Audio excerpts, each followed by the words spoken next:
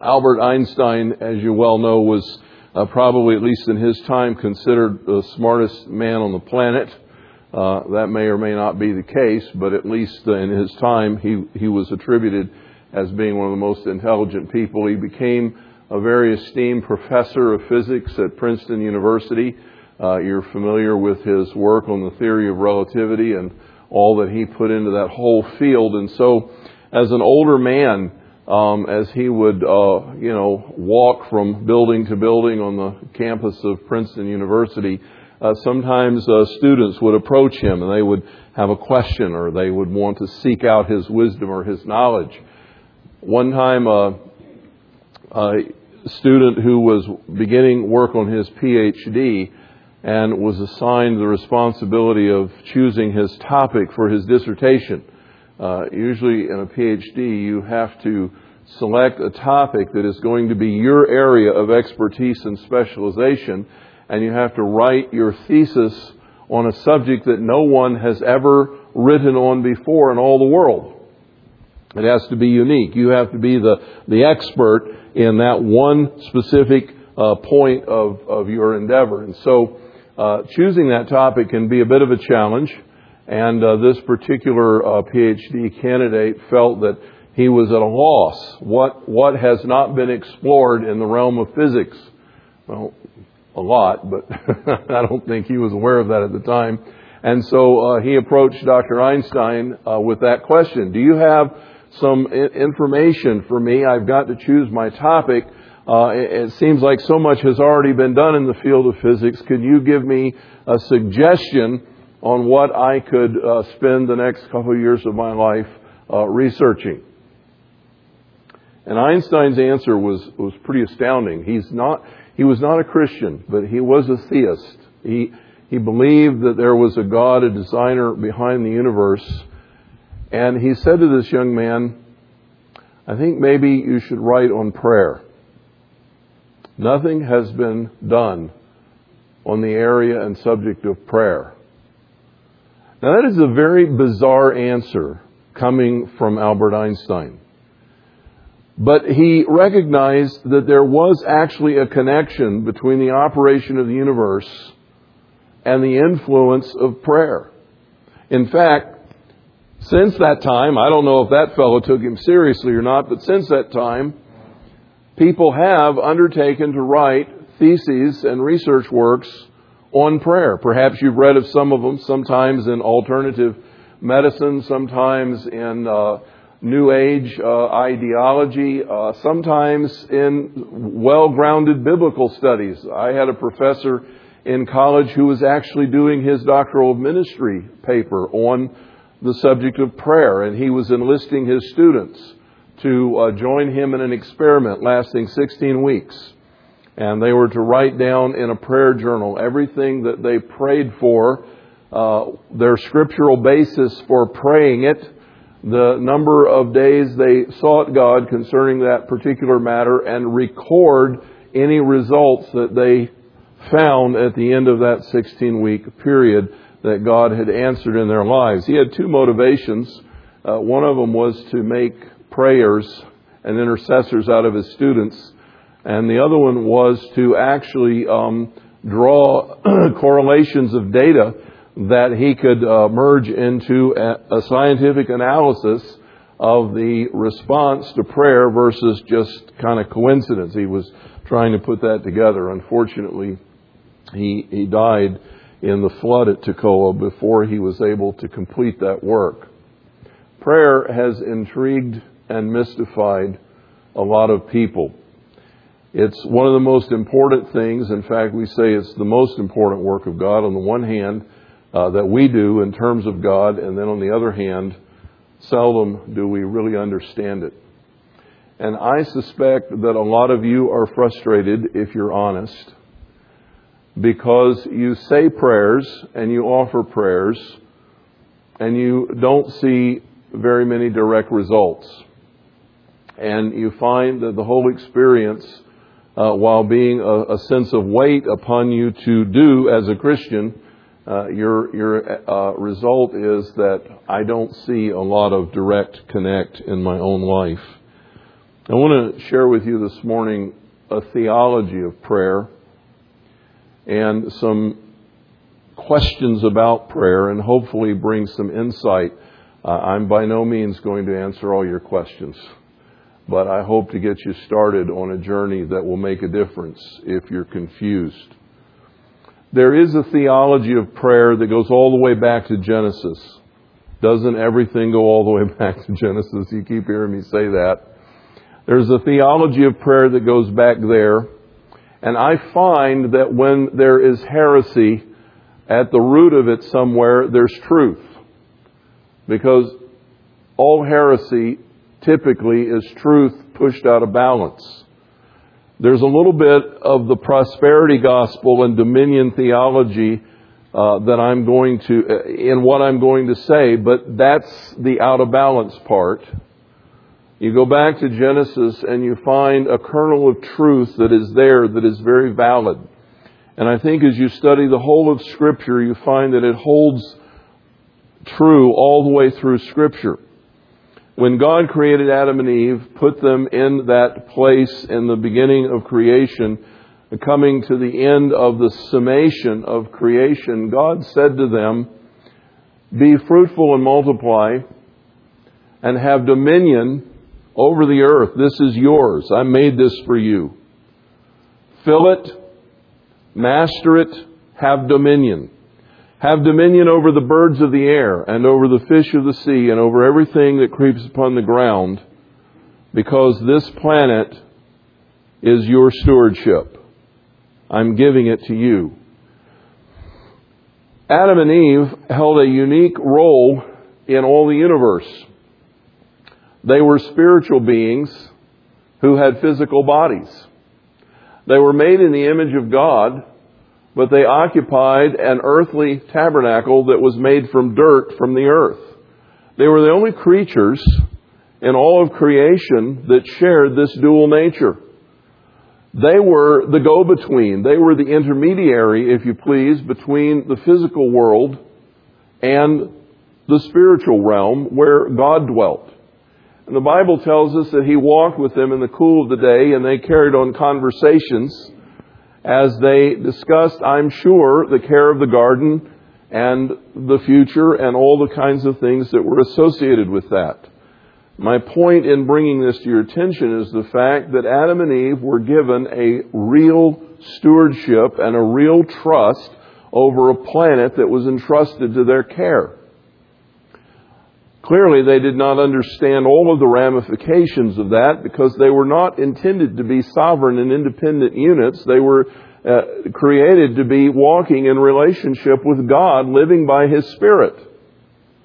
And so when Satan presented the alternative and the temptation for them at the tree of knowledge of good and evil, the decision they made without their being aware of all of the ramifications, and by the way, the devil always keeps you blinded to all of the ramifications, the decision that they made, in essence, because they left the loving care and lordship of Almighty God and came under the influence of Satan without recognizing the transition, they had just turned over their right to this planet to the devil,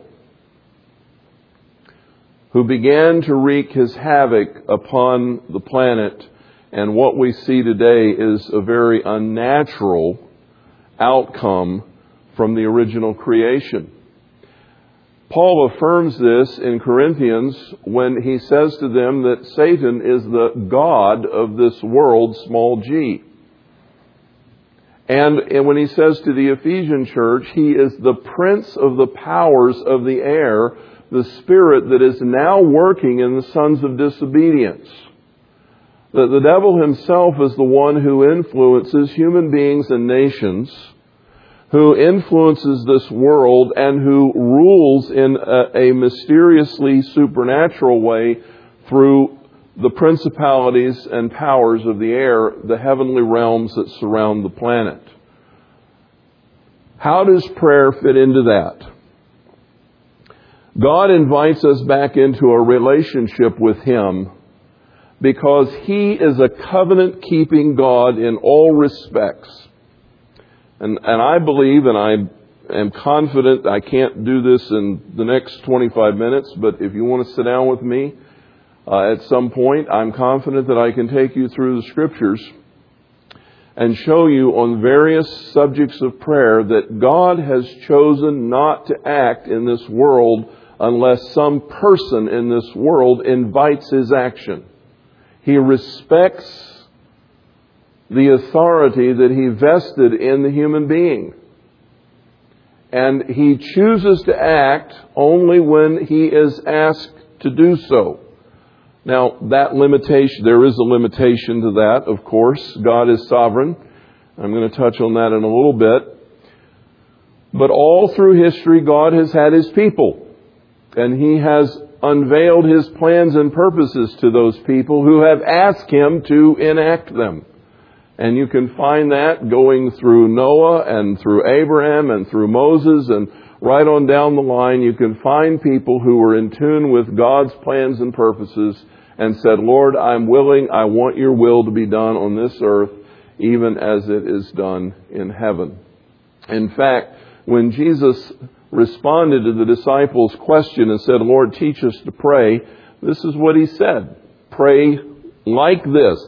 I don't believe for a heartbeat that Jesus ever meant for us to recite the Lord's Prayer. I think that He was giving us an outline to follow when you pray. And when you pray, pray like this. Our Father, the one who lives in the heavens, your name is holy and hallowed and revered. Glory to your name. I want your kingdom to come. And I want your will to be done on earth the way it's always done in heaven.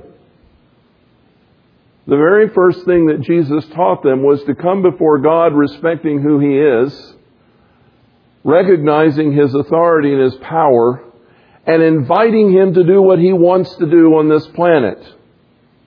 The same as He always accomplishes it in heaven.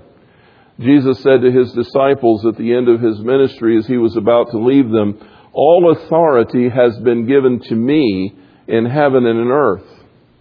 That is an interesting statement coming from Jesus Christ at that point, but it's actually representative of His dual nature of the God-man. Because He already had all authority in heavens and the universe.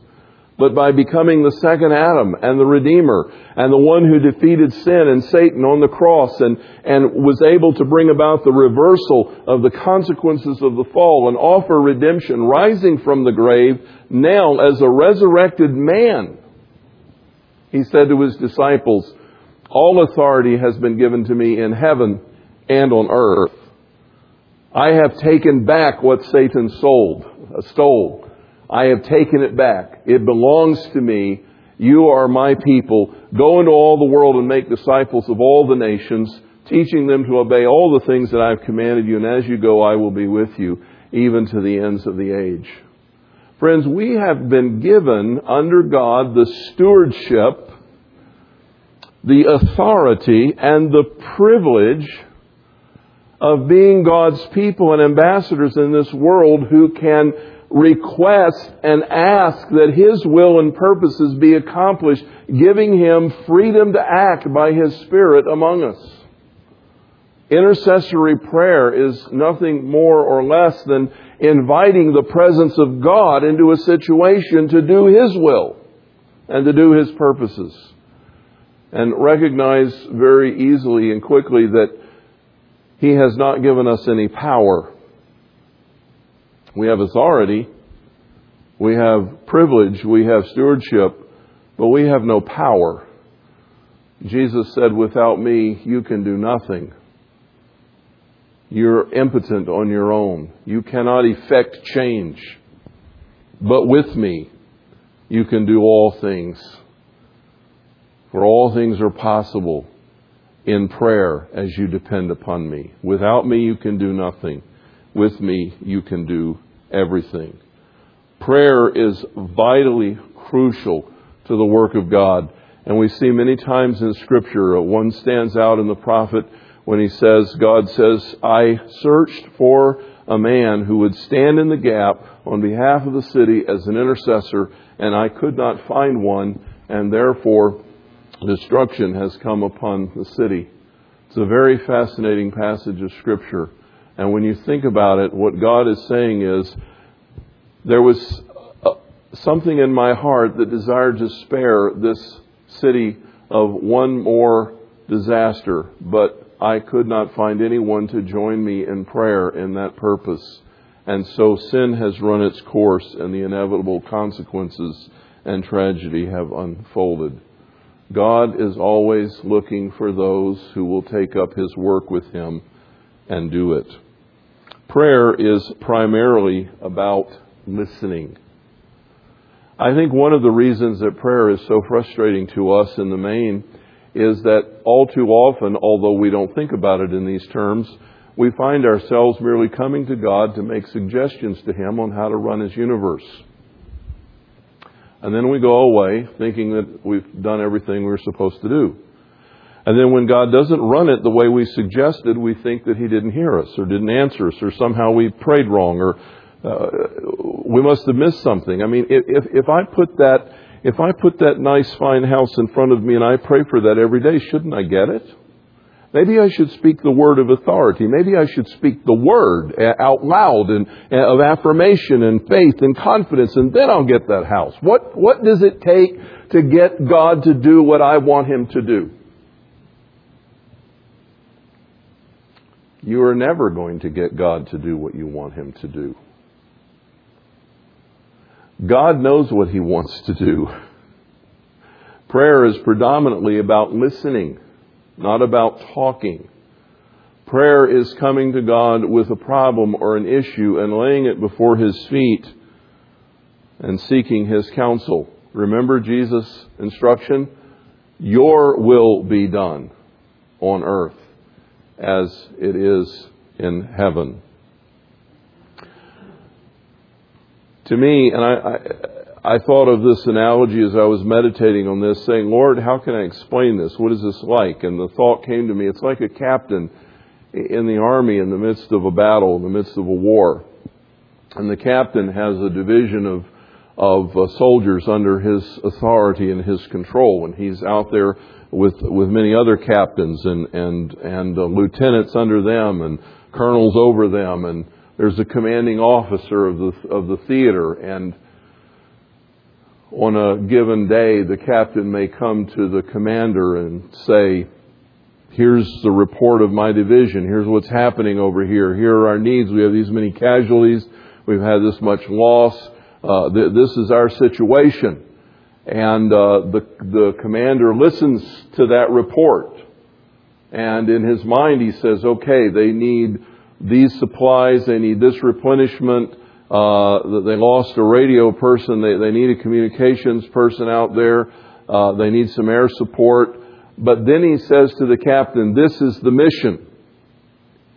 This is what you're to accomplish in your realm. This is the plan. And the captain doesn't have to understand the total picture. What he has to do is find out what he's supposed to do and have the confidence that the commanding officer is going to back that direction and provide the necessary supplies in order to make it happen. And so he goes back to his division and he executes the commander's directions. That is what prayer is supposed to be like with us. That we come into the presence of the Father and we lay before Him the circumstances of our division. Lord, my family's in trouble. My friend is in trouble. I have this need. There's this situation that has arisen over here at church. Whatever the case may be. Lord, you know these things, but I'm bringing them to you. What do you want to do? And then you find out.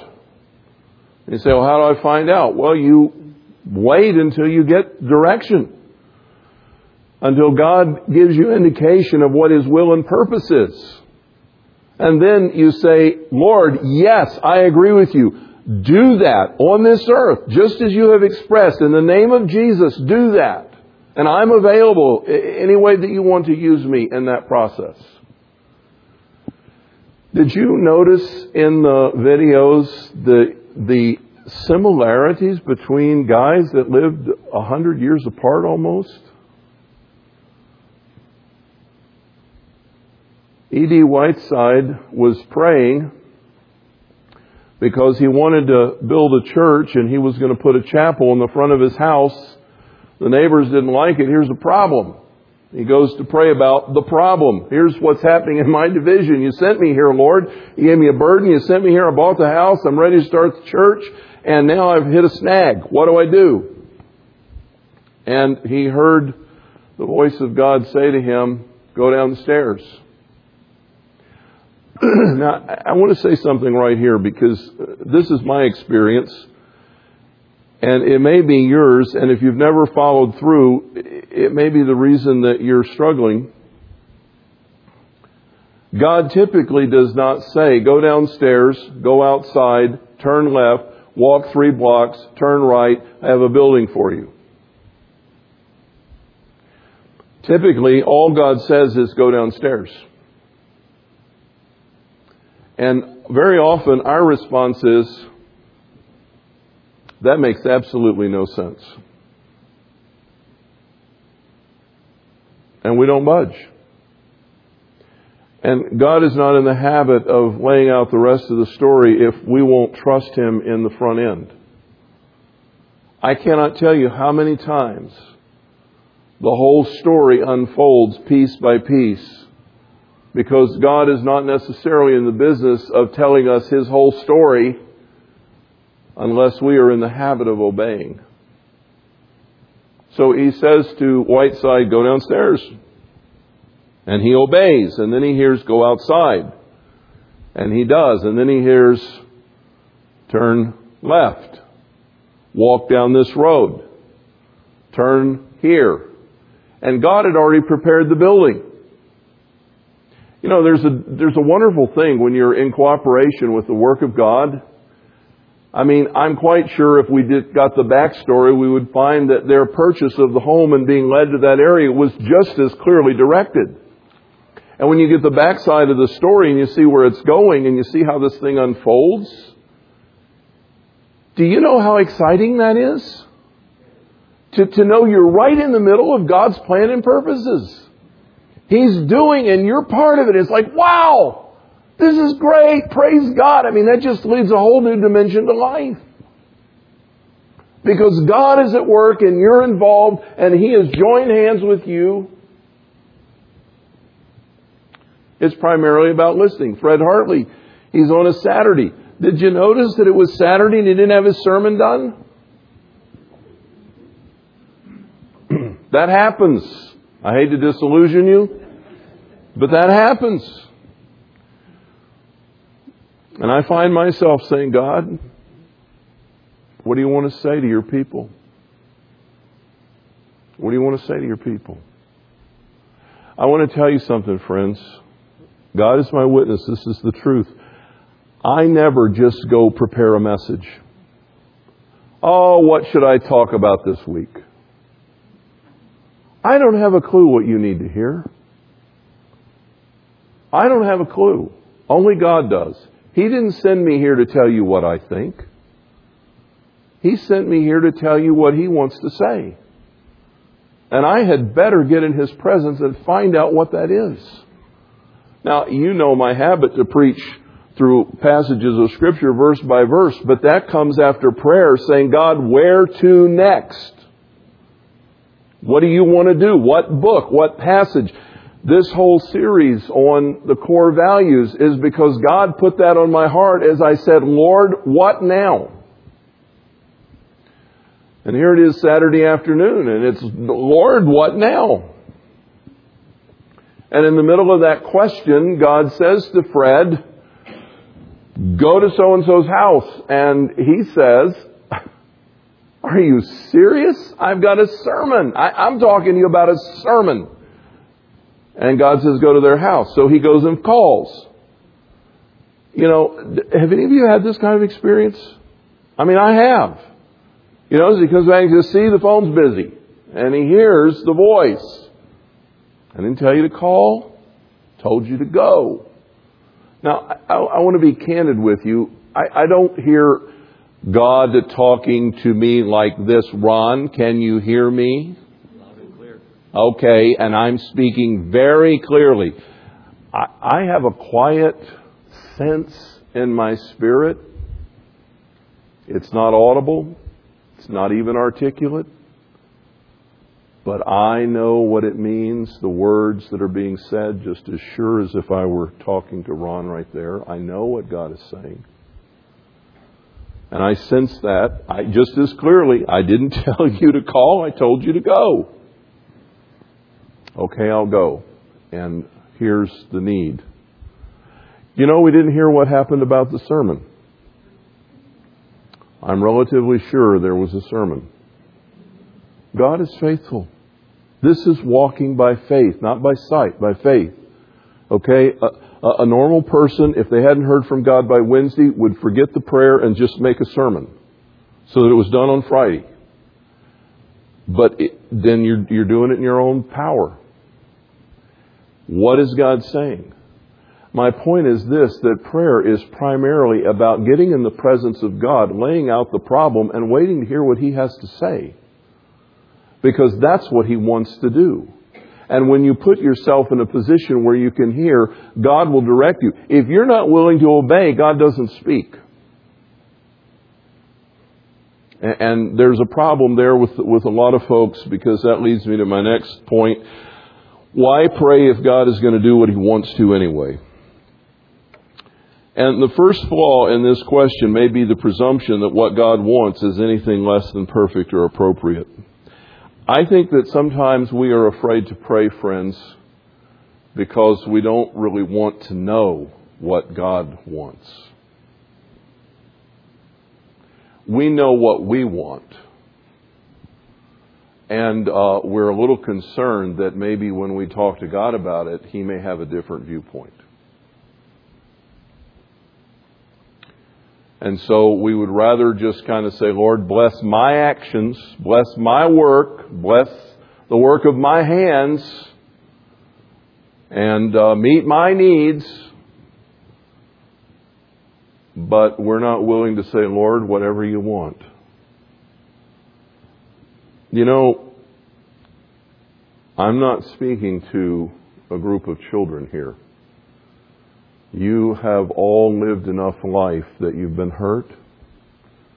You've been through some heartache. Some of you have been through some tragedies. You've had loss. Life has not always turned out the way that you hoped it would or wanted it to. But at the bedrock of all this life, there must be the settled conviction by faith that God is good. That He is good. And that even if I don't have all the answers and can't unravel all the mysteries, all the contingencies, all the what-ifs, that I have at the very core of my being the faith, confidence that God is good and always wants the best for me. I know the plans that I have for you, says the Lord, plans for a hope and a future. And when I come to God, according to Romans chapter 8, and I don't always know how to pray. And Paul admits that. He says sometimes we don't know how to pray the way we should. We're at a loss. Romans 8, 26, 27, 28. But the Holy Spirit Himself helps our intercession. He prays for us with groanings and utterings too deep for words. Some people believe that's speaking in tongues. I'm not disavowing the validity of the gift of tongues. I'm just telling you, too deep for words is too deep for words. There are times when you are in God's presence and you cannot speak. You are simply overwhelmed by a situation and you are speechless. And you cry out from your heart. The Holy Spirit in the groaning intercedes. But Paul gives this assurance that He intercedes for us according to the will of God. For God always causes everything to work together for good, for the good to those who are the called according to His purposes. Do you really believe that God wants something for you that is not the best? That you have a better idea? Really? I think sometimes we are afraid to pray because we don't know that we're going to want the answer, but the answer is never going to be to our detriment. It's always going to be to our good. The second flaw in the assumption is that God will still act even if no one prays. I tried to address that in the beginning. God is sovereign. He rules the universe. And He has a plan and purpose for human life and human history. That's why He can pre-write it. But do not make the mistake of being a fatalist and thinking that there is no choice whatsoever in the matter. Listen, God holds the complexities of the universe and the outworkings of human beings and the plan of humanity. God holds that mystery in an infinite mind. It's far beyond anything we can comprehend. But He works through the prayers of His people. It is important that I pray. If it doesn't matter whether or not I pray, Richard Dawkins, at the end of that great film by Ben Stein, he gets to the end and Dawkins is standing there in the last episode of the film in the debate between creation and evolution. And I will give Dawkins this, although I don't think he really believes it in his heart of hearts, but I will give him this. He is consistent. And he's kind of stamping his feet and pointing his fingers and he's saying, there is no free will. There is no free will. I mean, he's just vitriolic and he's right. If he's right. If we're merely a product of chemistry, time, and chance, a Big Bang explosion with no God behind it, there is no free will. You can't choose anything. You only do what your chemistry dictates. You're a product of biology and chemistry and physics. And you have no freedom. I mean, he's dead on the money. Some people have carried that into their theology. They think that God has predetermined every step they take, everything they'll do. You've heard of the joke of the Methodist and the Presbyterian that were walking together and headed down a stairwell and they both tripped. And both of them tumbled to the bottom of the flight. And the Methodist gets up and wipes his brow and checks himself over and says, "Oh, Lord, thank you so much for your help through that experience." And the Presbyterian gets up and wipes his brow and says, "Oh, God, thank you, that's over with." Go home and think about it. Some people believe that everything they do is preordained and predetermined. Friends, you know me well enough and I've taught you enough Scripture. That is not true. If it is, there is no such thing as love. And if there's one attribute of God that might stand out above the others, if that's possible, love is that attribute. Love has to have freedom. There has to be a freedom of choice. If there's no freedom, there's no love. God did not make robots and pre-program them to do exactly what He directed. Otherwise, love does not exist with Him or with anybody else, and there is no free will. But the fact of the matter is that you and I do have limited freedom. And prayer makes a difference in the outworking of the choices within those boundaries. Let me explain that. I tried to think of another analogy and I said, "Lord, help me to explain this concept in a way that we can understand." And most of you are parents and you know that you create a play area for your children. You kind of child-proof the region and you create a play area that's safe. And you turn them loose. You don't tell them which Lego to put on top of which Lego and which, some parents do, and they really do bad things to their kids when they do that. But most parents just kind of turn them loose in the playroom, or they turn them loose in the backyard that's fenced in. They let them make choices and exercise their freedom and their creativity within a space that is predefined and predetermined and here's where the analogy breaks down, they don't get hurt. Unfortunately, in a sin-filled world, within our playroom that God has defined, we do make bad choices. And sometimes we do get hurt.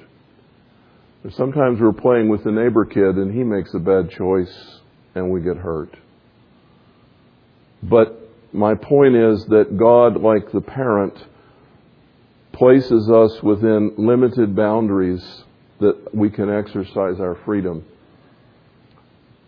There are some things that you cannot mess up. You will not mess up the return of Jesus Christ. Okay, no matter how ornery, belligerent, or rebellious you become, you will not throw God's plan of the ages off track. He has the plan. But within a relatively limited sphere, you have choices that are genuine. And you are encouraged by the Scripture to avail yourself of the Holy Spirit and live according to God's purposes for you. You can do otherwise. So can the people around you. God has the plan figured out, but you have a sphere of influence and freedom where you can pray and release the Holy Spirit to work and to act in those situations. Some people read the story of the person in the book of Acts who was saved, and it said, "Today salvation has come to you and to your whole household." And they come up with this concept of a whole house salvation. And they believe, well, if the Father believes, everybody else is going to come to faith. That's not what the Scripture says. By the way, it's a hermeneutical principle. You don't take your doctrine from a historical narrative. You take it from teaching passages. That's what happened with that person. And prophetically it was spoken that his family would be saved. But there's no guarantee that if a father comes to Christ, his whole household is going to be saved. The Bible doesn't teach that anywhere. Every single person has got to come face to face with Jesus Christ and make that decision. And we pray for them by praying the work of the Holy Spirit into their lives. What does He do? He convicts the world of sin and righteousness and judgment.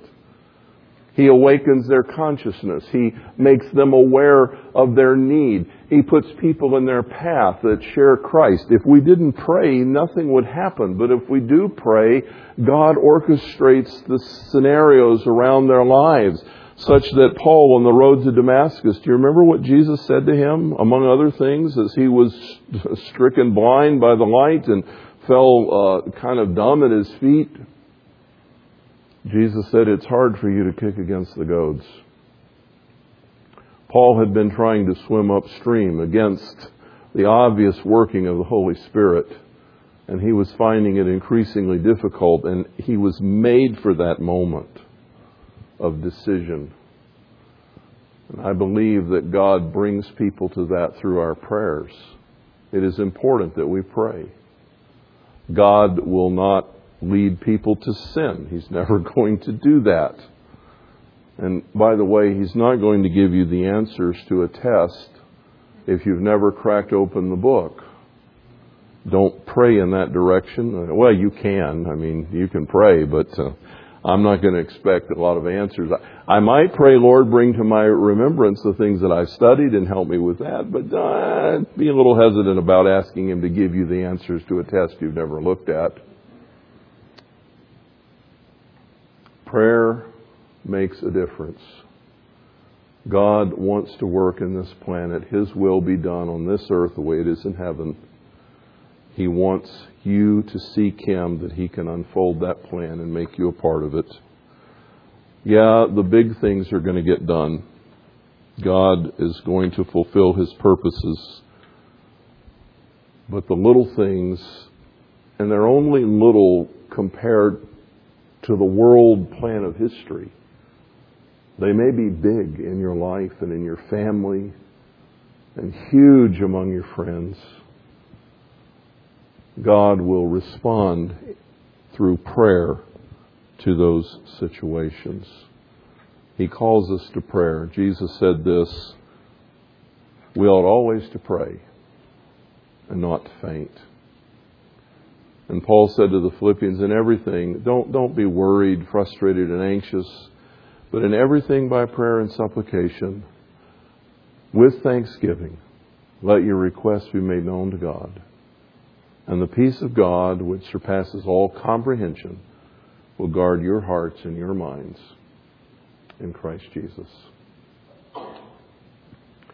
Well, before we go today, Michael's family have had just no end of big events. And Tammy got married last weekend, and off she went with her new husband, and away they went on starting their lives together.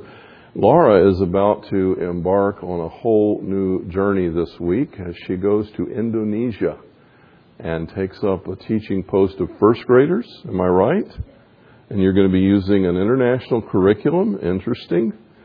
And Laura goes as a teacher, but she goes as a follower of Jesus Christ, bearing His light in His life to take Him into a place where who knows how God will use her. So, Laura, can I have you come up as I have our closing prayer? Can I just ask you to come up? We want to pray for Laura. I want you to keep her in mind. How long a contract do you have here? 2 years. So, it's c'est la vie for at least 2 years, huh? You'll come back to visit? Okay. Well, keep us in mind. Don't forget we live here. So I want you to pray with me for Laura this morning as she heads out. Can I put my arms around you? Father, we come to you in the name of Jesus. We thank you that prayer does matter. And so, Lord, we bring Laura to you. She has been seeking you. She has been asking for direction. You have opened these doors for her. A friend that she worked with in China has made her aware of this, and things have unfolded to make it possible for her to step into this role. Lord, it's all the way around the world. Please go before her, prepare her paths. The works that you created in Christ Jesus for her before the foundation of the world, enable her to walk in them faithfully, to find them clearly, to rest upon you, Lord. Guard her travels. Keep her heart and mind fixed on Jesus Christ.